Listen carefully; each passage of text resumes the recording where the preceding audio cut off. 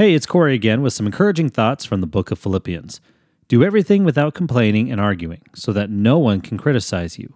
Live clean, innocent lives as children of God, shining like bright lights in a world full of crooked and perverse people. Philippians 2:14-15. So I was sitting in a crowded coffee shop the other day when a young couple and their children walked in. As they looked around the cafe, it hit them that there was nowhere for them to sit together.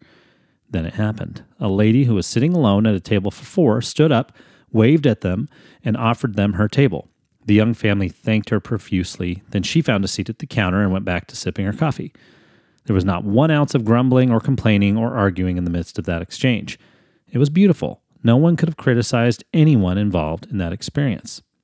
So it really encouraged me to see that happen. It's also a great reminder that I need to be sure that I'm avoiding grumbling and complaining in my everyday world as well. How can we be lights that are shining bright in a dark world? Have a blessed day.